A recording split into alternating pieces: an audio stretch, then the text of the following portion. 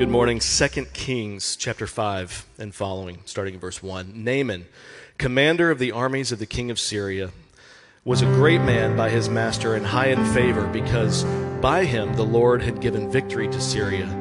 He was a mighty man of valor, but he was a leper. Now the Syrians, on one of their raids, had carried off a little girl from the land of Israel, and she had worked in the service of Naaman's wife. She said to her mistress, "Would that my Lord were with the prophet who is in Samaria. He would cure him of his leprosy." So Naaman went in and told his Lord. Thus and so spoke the little girl from the land of Israel. And the king of Syria said, "Go now, and I will send a letter to the king of Israel." So he went, taking with him 10 talents of silver, 6,000 shekels of gold, and 10 changes of clothes. And he brought the letter to the king of Israel, which read, "When this letter reaches you, know that I have sent to you Naaman my servant, that you may cure him of his leprosy." And when the king of Israel read the letter, he tore his clothes and said, "Am I God, to kill a man and make him alive, that this man sends word to me to cure a man of his leprosy? Only consider and see how he is seeking a quarrel with me." But when Elisha, the man of God, heard that the king of Israel had torn his clothes, he sent to the king, saying, "Why have you torn your clothes? Let him now come to me, that he may know that there is a prophet in Israel." So Naaman came with his horses and chariots and stood at the door of Elisha's house. And Elijah sent a messenger to him, saying, "Go and wash yourself in the Jordan 7 times, and your flesh shall be restored, and you shall be clean." But Naaman was angry and went away, saying, "Behold, I thought that he would surely come out to me and stand and call upon the name of the Lord his God and wave his hand over the place and cure the leper. Are not Abana and Pharpar, the rivers of Damascus, far better than all the waters of Israel? Could I not wash in them and be clean?" So he turned and went away in a rage. But his servants came near to him and said, "My father, it is a great word the prophet has spoken to you. Will you not do it? Has he actually said to you, 'Wash and be clean'?" So he went down and dipped himself in the Jordan 7 times, according to the word of the man of God, and his flesh was restored like the flesh of a little child, and he was clean. Then he returned to the man of God, and he and all his company, and he came and stood before him, and he said, "Behold, I know there is no God in all the earth but in Israel. So accept now a present from your servant." But he said, "As the Lord lives before whom I stand, I will receive none." And he urged him to take it, but he refused. And then Naaman said, "If not, please let there be given to your servant 2 mules' worth load of earth. From now on your servant will not offer burnt offering or sacrifice to any god but the Lord. In this matter may the Lord pardon your servant. When my master goes into the house of Rimmon to worship, leaning on my arm, and I bow myself in the house of Rimmon, when I bow myself in the house of Rimmon, the Lord pardon your servant in this matter." And he said to him, "Go in peace." Let's pray. Father, I pray that you bless the preaching of your word, open our hearts and minds to hear from you. Lord, do your work, fulfill your promise that you will not let your word return void. In Jesus' name, amen.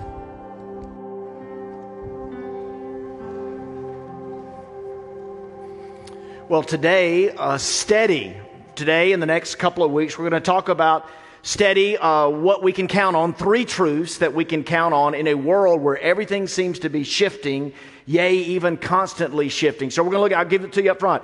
God is in control, the church will prevail, and Jesus will return. That is the bulk of September. So today, God is in control. Is that easy to believe? Or does it seem far-fetched? Does it seem like it doesn't align with life in general or your life in particular right now? Several decades ago, a man filed suit against God. And the charge that he brought against God was that God had done nothing in his 30-year fight against his former employer, U.S. Steel Corporation. That's what it was known as at the time.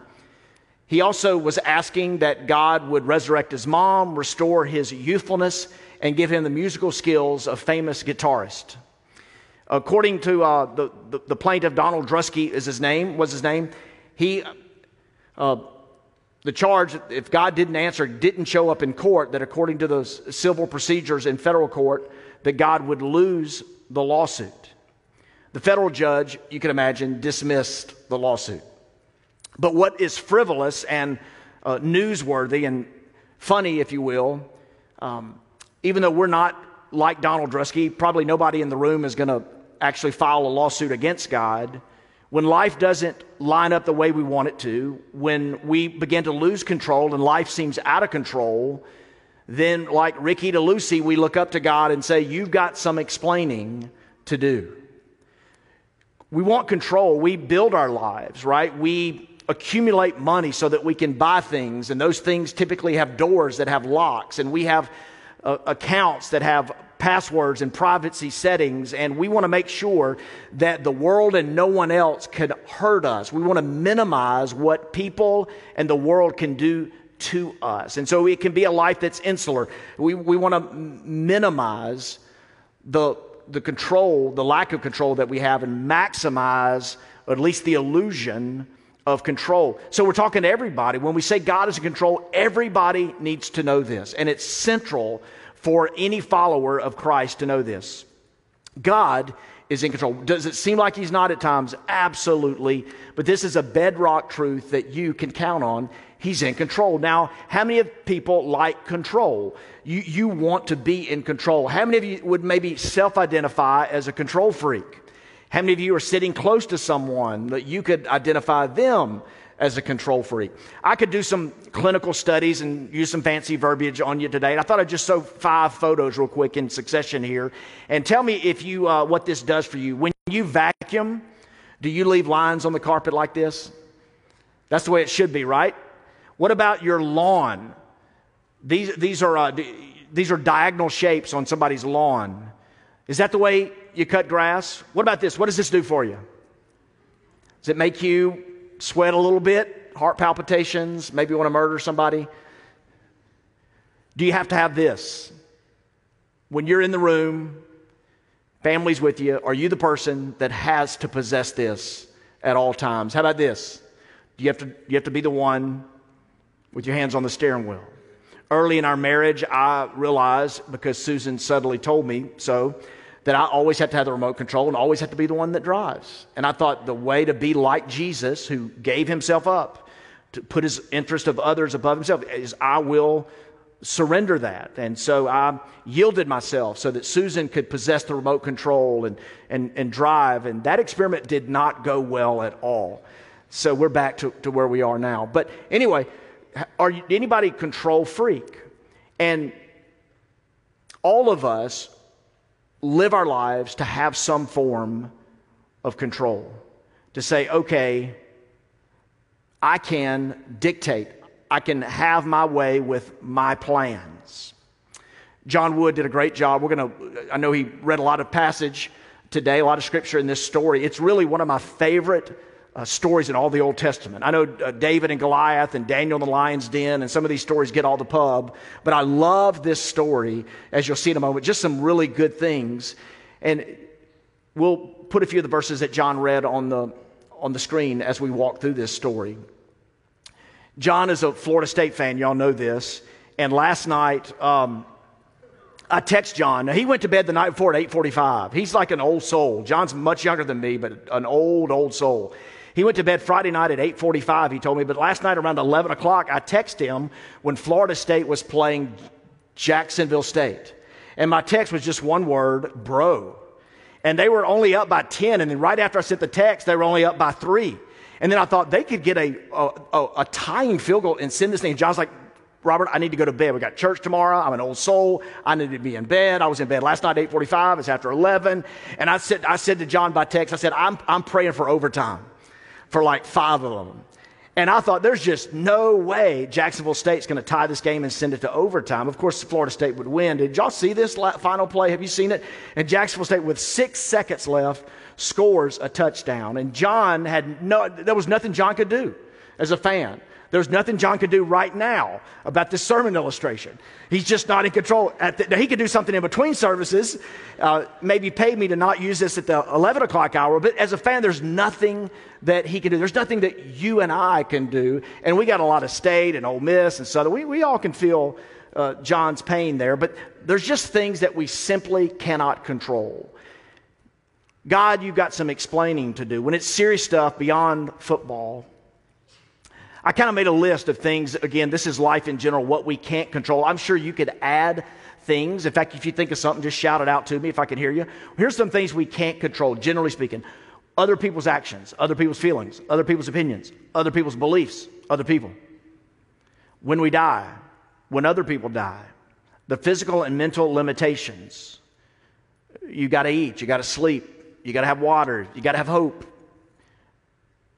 Your privilege or lack of. You can't control the past, you can't control change, and you can't control outcomes. And it could be the last one. What's your big struggle on that list? What's the thing that stands out?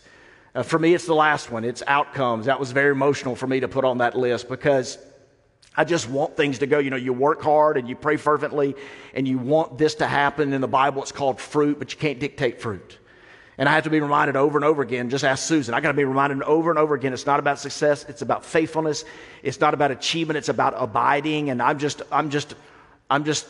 need to play my part and abide in the vine and just to be a branch and to receive nourishment from Him. And I can't control every outcome. Those are the things we can't control. What does that do for you? It gets your attention, doesn't it? It gets your attention and makes you think, man, you need something outside yourself. Because it can be very depressing. And it can be a reminder of how hard life is when we have so little to do with so many outcomes. And the people thing, y'all, I mean, the people thing's it. Like the people thing, you can do well and be successful and achieve things, but if you get the people thing wrong, then you've gotten it all wrong. You get the people thing right, then you can compensate for a lot of lack of achievement, a lot of lack of dollars or success. You agree with that? Truly, truly. But the people thing is a big thing. And so much of that we can't control.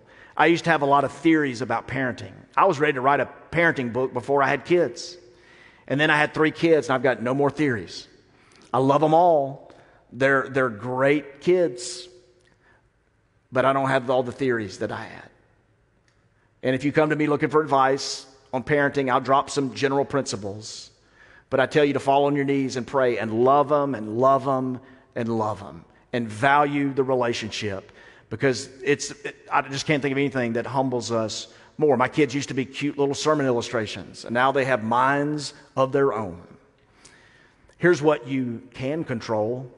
Some of you are feeling better right now, right? You've like putting your hands on the steering wheel again. You can control living by your values. A buddy said the other day, don't choose friends who have the same interests, choose friends who have the same values. What a difference the trajectory of your life could take if that was true. You can control who you spend time with, how you spend time, how you treat people, where you put your energy, expressing gratitude. Oh, what a big one. Being present, being open to opportunities. You can control your actions and reactions, and you can control your mindset. So control freaks, have some joy there. You can hold the wheel. You can have the remote control. Those are some things that you can lead. You can work with. And those are good things. Let's look at this story. This is a story, I tell you, it's one of my favorites because of Naaman, this guy, because of how it folded out, how the story unfolds. And in verse 1, it says this, just to go back again. Naaman, he's a commander of the army of king of Syria. Listen to the words that speak of being an insider or a VIP. He's a great man, boom, with his master. He's in high favor, boom, a celebrity, if you will, because by him the Lord had given victory, boom, to Syria. He was a mighty man of valor, boom, but he was a leper. The ultimate insider was on the cusp of being an ultimate outsider. Leprosy, there was no cure, and it was believed to be highly contagious. It was the great disease of the day. It would start like it did with Naaman. It would start with a small spot. A lot of things start with something small, don't they? Both good and bad. This really great thing happened. This really terrible thing happened. But it started. You can look back to something small, just a small spot. And that's what happened. That's what was happening with him. And leprosy, it would be oftentimes a white patch of skin, and it would spread, and it would deaden nerve endings. Hair would fall out before baldness was cool and in.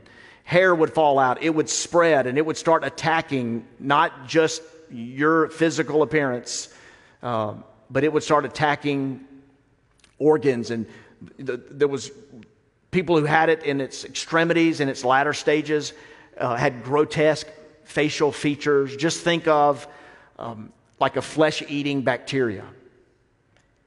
And what would happen when people had leprosy? They were banished. They were actually outcast.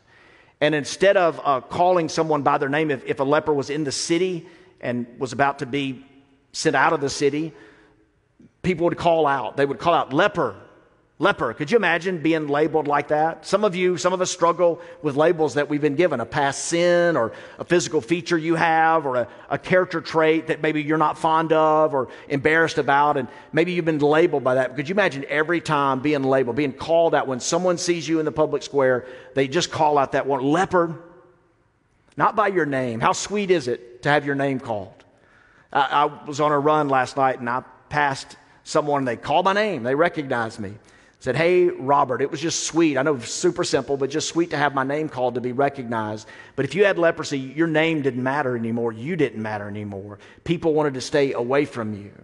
And there were so many that were deported to be outside of the city gates. It was social distancing long before we observed 6 feet of it in our world. It was get out of the city. So again, saying it again, an ultimate insider was on the cusp of becoming an ultimate outsider. A great man, a man who had known victory, a mighty man of valor, one who had curried the king's favor, and here he is with a life about to take a cruel and twisted turn. Next up, verses 2 and 3, we're introduced. This is just like God working in ways that we don't expect. Now the Syrians, on one of their raids, had carried off a little girl from the land of Israel, and she worked in the service of Naaman's wife. Can I just say, this is human trafficking. She said to her mistress, "Would that my Lord were with the prophet who is in Samaria. He would cure him of his leprosy." A humble servant girl that God's going to use. One more time, I want to say it. God works truly in ways that are strange. Some of us dismiss a strange occurrence and think, "Oh, we got to remove ourselves from it. We got to sweep it under the rug. We got to reconstruct it, redefine it." But that strange occurrence could be God beginning his work. Now, even though John read several other passages, let's skip down to verse 9 and 10, I believe it is. So Naaman came with his horses and his chariots and stood at the door of Elijah's house. Remember, a very militant time, a very violent time. Elijah sent a messenger to him saying, "Go and wash in the Jordan 7 times, and your flesh will be restored, and you will be cleansed." Up next, verse 11. But Naaman was angry and went away, saying, "Behold, I thought that he would surely come out to me and stand and call upon the name of the Lord, his God, and wave his hand over the place and cure the leper." Isn't that what we want, the waving of the hand? Like you're in a tough spot and you want it to be easy. Remember Staples, the office company, their commercial, the easy button? Like we want the easy button. We want the wave. Back to verse 10, or just thinking about what we read before 11 there in the story. You think Naaman would want this. You think he would want the cleansing, that he would accept the offer. He would jump into it, but he wants something grand. He doesn't want the humble cure. He wants the grand gesture. And so his rage and his anger. To what extent do you have pride? To what extent do you hold the steering wheel, the remote control so tightly?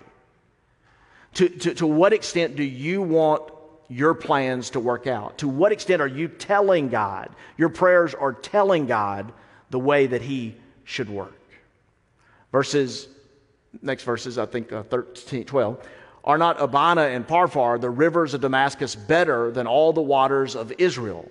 Could I not wash in them and be clean? So he turned, here we go, and he went away in this rage. These 2 Syrian rivers are great. I remember when I had friends fly in from Oregon. I was in college. I'd met them on a summer missions project, and they were coming to the South, first time to ever see the South. And their initial comments were, man, y'all have a lot of trees, a lot of pine trees. And then they kind of sheepishly acknowledged, or they offered their opinion that the Mississippi River wasn't as impressive as they thought it would be. And I don't know, they were looking for like Pacific Ocean or something. But the Mississippi is great and it is grand, as you know, because of its distance, because of its depth, because of its history, because of commerce and trade and travel, et cetera, because of Mark Twain and all. But these are two great rivers, similarly, in Syria. They're great, great rivers. And the Jordan River, has anybody ever been to the Jordan River? It's like a creek. It's really not impressive. And I know you're like, blasphemy, preacher, Jesus was baptized there. But it's just really just like Jesus, born in Nazareth, a prophet without honor in a dusty backroad town. And the Jordan River is like a creek. And this man, Naaman, is with his pride is saying, how about waving the hand? How about we sing? How about a white robe and a dance and a kumbaya? You wave your hand, I get a warm feeling, a tingly glow, and it's done. And he's being told by an unlikely messenger, go. And by the way, this Jordan is approximately 15 miles, so it's inconvenient. It's humbling and it's inconvenient. Are you willing to do the humble thing? Are you willing to do what's inconvenient? Or you just want the glory? This would be, by the way, akin to like when we talk about VIP, when we talk about the military, when we talk about the dominance of the world. This would be similar to, say, Vladimir Putin coming to my house with a cavalcade of heavy artillery and soldiers, and I send out my assistant because I'm watching a show, and I've got something on Netflix, and I send out a personal assistant, not that I have one, but I send out an assistant to greet him. This is analogous to that. Next up, verse 13. But his servants came near and said to him, my father, it is a great word the prophet has spoken to you. Will you not do it? Has he actually said to you, wash and be clean? Hey, will you not do this humble thing? You know how we play the game sometimes. You had one job. You had one thing, just this one thing, and you didn't do it. You didn't do the one thing. And there's this one thing that he's asked to do, to be obedient. But pride is a killer. C.S. Lewis would call pride the granddaddy of all sins because it affects everything. So he went down and dipped himself 7 times in the Jordan, this little dirty creek, according to the word of the man of God, and his flesh was restored like the flesh of a little child, and he was clean. And then he returned to the man of God in all his company. Naaman, by the way, was like, he came and stood before him and he said, behold, I know there's no God in all the earth but in Israel. So accept now a present from your servant. Backing up a little bit, Naaman, it was like the meatloaf of the Old Testament. I'll do anything for healing, but I won't do that. But he did. He got to this place of obedience. And it gets kind of strange here. But he said, as the Lord lives, before whom I stand, I will receive none. And he urged him to take it, but he refused. So here's this man who offers a massive amount of his wealth.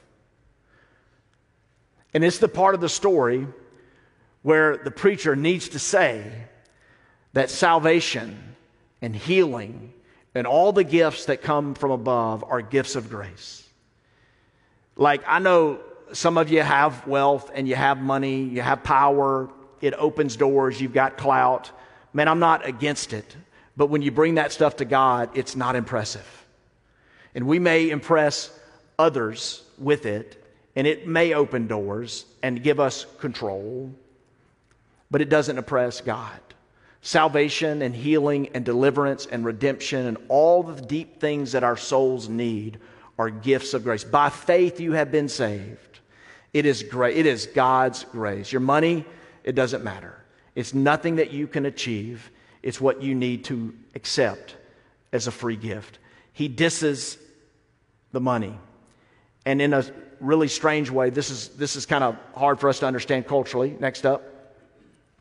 Then Naaman said, if not, please let there be given to your servant 2 mule loads of earth.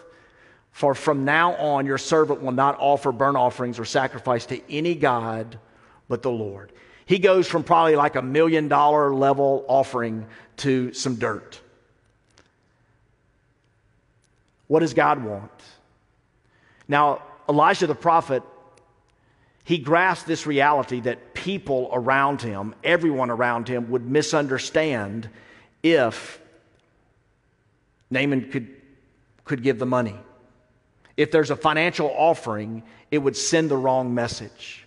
We come to God empty, and we have to act obediently, and we have to do as He says.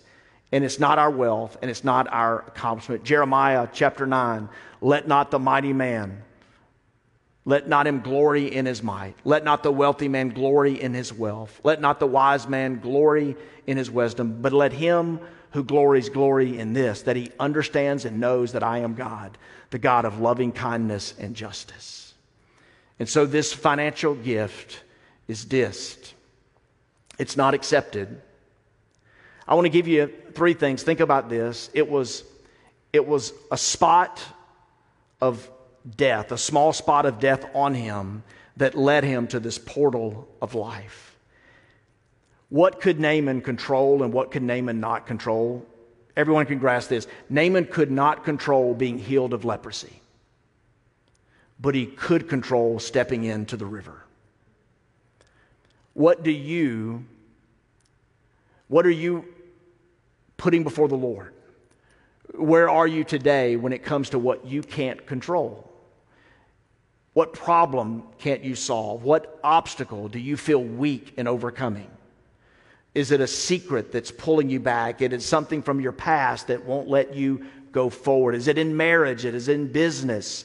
What is the need that you have? Where do you need healing?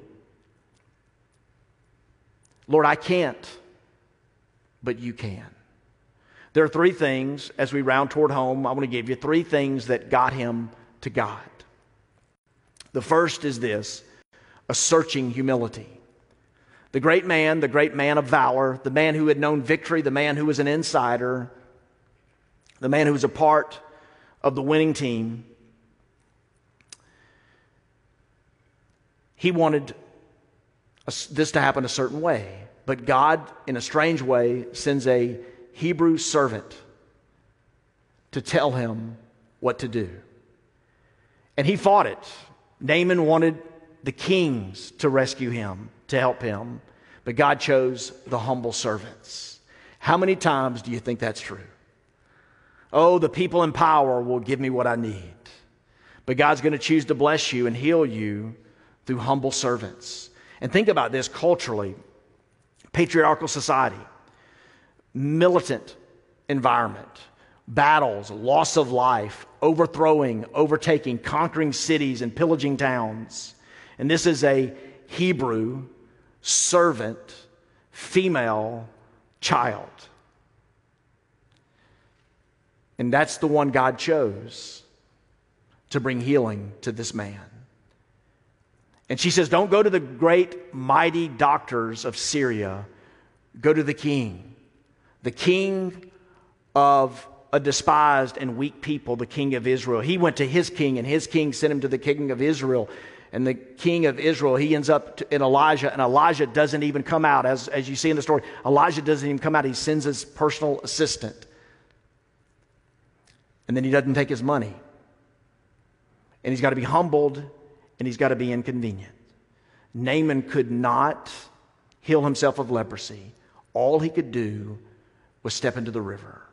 And God used his searching humility. It reminds me of this idea as I was writing this, just this whole idea, God does more with humbleness and faithfulness than with gifting and pride. And everybody, it seems, whether it was my recommendation or what, not everybody seems to be listening to the string of podcasts called The Rise and Fall of Mars Hill. And there's the rise and fall of fill in the blank, the rise and fall of this, the rise and fall of that. The history just shows us so many rises and so many falls. And the Bible teaches a great truth I bet everybody has heard, even if you don't come to church much, that pride comes before the fall, the rise and fall. And we exalt, like let's be a part of the solution in this, but we exalt gifting. And in the church, we do this. Like someone's gifting will get you a lot, and the character's chasing from behind. And what we need is we need to lead with character and let gifting chase that. Character matters more. And God does more with humbleness, your humbleness, and faithfulness, your faithfulness, than with gifting and pride. And that, can we just acknowledge, is so counter to our culture, to what's in us as well. Second thing, beyond a searching humility, is a suffering servant. God used this humble servant to bring him life. The scripture teaches us, I want to make sure I keep this in front of you, that the wages of sin is death. This is a physical healing that led to a spiritual salvation. And physical healing and spiritual salvation can be so connected. You are body and you are soul. And God used this suffering servant to bring healing. And here's what happened in your salvation. God used a suffering servant. You see, what we see in this story is another clear picture of Jesus in the Old Testament. Someone who gives up. Thirdly, a simple act of obedience. Beyond a searching humility, beyond a suffering servant, a simple act of obedience. The one thing that you must do. This is so simple that we miss this. Every life that gets changed, every movement that gets started, every work of God begins with a simple act of obedience. Now, we can debate the word simple. What does it mean? Simple doesn't necessarily mean easy, right? But more times than not, when I play the role of counselor, talking to people, talking to you, I can't think of a single time where I point to something complex in your life and make it more complex. But the role of the counselor is to listen and to try to understand and be empathetic and to ask questions and draw out what you've missed. And when I talk to my pastor friends, when I go to therapy with my brothers in Christ and they speak into my life, they don't go to something complex. They go to something simple. And oftentimes it's just I have to wait on God, or I have to do something that's really basic and I have neglected to do it. Or I have, whether it's active rebellion or passive indifference, I'm not doing the one simple thing. What could the simple act of obedience be for you? Now, this man was required to dip into the river for his act of obedience 7 times. I love this kind of stuff. I'm not going to tackle it today. I love numerology, and it's part of Scripture. Some of you get freaky with it, but there is something to be said about the 7 times, and there's beautiful stuff in the Bible about it. It's very intriguing. It's fascinating. Good stuff. But dip into the river for obedience. The first step of obedience. Now, again, a picture of Jesus, but who else was baptized in this river Jordan? Years later, Jesus would be baptized in this river. And can I just stop in this moment and say to you, just as I'm saying some basic things this morning, like salvation's a free gift of God, your money, wealth, might, or power means nothing to God. For some of you, baptism, getting into the waters, is the next step for you. And it's a step you should take. When people resist it and people say they shouldn't, well, I'm too old, or I'm in leadership, or I've been around the church too long, it would be embarrassing. I can just hear Naaman's voice. And that pride, put down your pride and take this simple step. What simple act of obedience do you need to take? When I was 16 years old, the song was playing in church and the invitation was offered. I have a Baptist background, Baptist tradition. And the pastor that day was my uncle. I love the man. He's still preaching. He's like 87 years old. He's not any good, but he's still preaching. And he talked about surrender. And he asked us, what's God calling us to do? And I don't know what got over me, but man, I walked the aisle that day. And I had tears in my eyes. And I had no idea. I still don't. But I sensed that God was calling me into the ministry. So at that age, I never thought about being a doctor or lawyer or cowboy or such. I just thought about being a minister, about going into the ministry. And I sensed that God called me. And I look back to that one simple step, that step of obedience. Somebody said the biggest decisions that you can make are threefold: your master, your mission, and your mate. And maybe God's called you to be single, and that's a gift in and of itself. But many are married or will marry again. Your master, who are you going to serve? Your mission, what you're going to do in life. How do you contribute to the world? And then your mate. And that last one has been, as a lot of you know, a real blessing in my life. And it all came to be, we're about to celebrate 25 years of marriage, but it all came to be one night in Fort Collins, Colorado. I had been flirting with her for weeks. I mean, playing a game, stringing her out. And she was prompted, we were in this coffee shop, and she was prompted to do karaoke. That was big at the time. Do people still karaoke? It was huge. It was new. It was awesome. And she grabbed a mic. I didn't know she could sing. Lauren, take note. My girl can sing. She's hiding that gift under a bushel, by the way, to quote Jesus. But the girl could sing, and she grabbed the mic, and she sang, Diana Ross, set me free, why don't you, babe? Get out of my life, you just keep me hanging on. And in that moment, I thought, man, I don't want to get out of her life, and I don't want to keep her hanging on. And that was the very thing, that simple act was the very thing that made me step up and say, let me go from fun and flirty to serious here. Fun and serious. And I really want to pursue this relationship. I'm so grateful. A simple act of obedience. When Fondren was new, and next week, Be Here, we're going to celebrate 10 years as a church, and we were brand new, and I remember there was a Sunday morning before the service, I was praying, had already done my push-ups. I was, every sermon you get nervous. I'd done my push-ups, and I'd prayed, and I've just felt an impression from the Lord. Am I freaking y'all out? I just felt this impression from the Lord that I should ask our church to give money to buy a single mom a car. And I went with it. And it was such a cool thing for us to be able to do. And it was kind of the first act of, I guess you would say, open generosity for us to give. And I remember weeks after that, our board of directors, they became elders. We decided that we would take the tithe and double it, and we would give that away as a church. I remember at times when it's hurt, when we've gotten tight, and we've wondered, especially as we've come over here, hey, let's fudge it a little bit, and let's shift over, and let's rename things, and let's be creative, right? You can be creative, and I'm not talking about unethical, but it was kind of that line between fear and faith. And I remember a couple of our elders going, man, let's make it hurt. Let's make our generosity hurt. Let's stay uncomfortable with our giving. It was for Fondren Church a small act of obedience. And who knows what happens tomorrow. But I'm telling you, God has blessed our church. Even in low numbers and pandemic and the slog of the virus and everything that we've been going through, our generosity has gotten better and better and better through these years, even during COVID. We're just a few thousand below our budget this year, but Nick and God are telling me that we're going to meet it. We're going to make it. But every year our giving has grown. And I look back to a small act of obedience that we took early on when we told our people and told ourselves, and we keep each other accountable, let's be a conduit of generosity for God. What small act of obedience do you need today? What is the next thing? It could be humbling for you. Can I use this story of old to say, do the humbling thing? There'll be no waving of the hand, the waving of the magic wand, no kumbaya, no white robes, no coal fire, no warm tingly glow. It's probably something that would humble you and be inconvenient for you, but God is calling you to do it. Can I say do it? Take a step to be baptized. Take a step to come to the altar and pray. Take a step to be a first-time giver. Take a step to share your faith with somebody. Take a step to bring the secret into the light and let God heal you. As our team comes up, I want to pray for you and over you.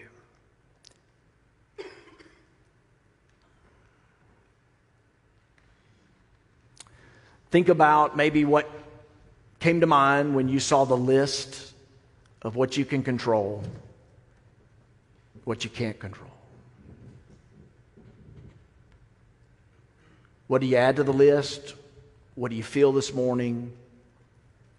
There's no button you can push, no levy you can pull, no wand that you can wave. You just simply can't. You can't heal yourself. And God uses a searching humility, a suffering servant, a simple act of obedience. You know what I feel in this moment? Just that if one or two or 10 or more take that step of faith that God has called, what could happen to us? What could happen in your family? What could happen in our community? Your apathy, your passivity, your reluctance, your fear. Would you be willing to step into the river? The humble and glorious, inconvenient act of obedience could be the very thing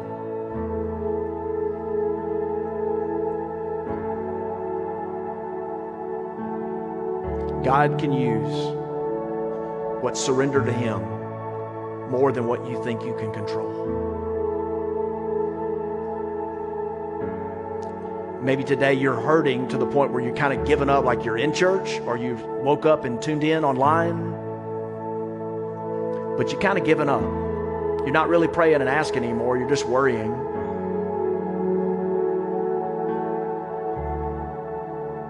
Don't stop the search.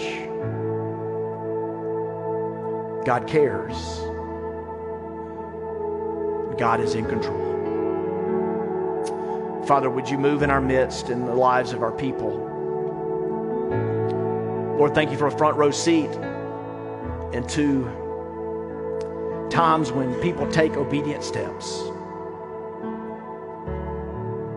What an honor to see people pray and to seek you and to see people reach out, to see people go from timidity to boldness. God, you've not given us a spirit of fear, but a power and love and a sound mind. To see that light switch come on. To see people find faith, as move away from boredom and cynicism and unbelief to trust, to a longing and to a clinging. And God, I pray for the one who feels like you're out of control, who's shaking fist at you this morning and maybe wants to bring you into a court of law to sue you for not working on their behalf. Lord, would you minister to that hurt today? Would you draw them to you?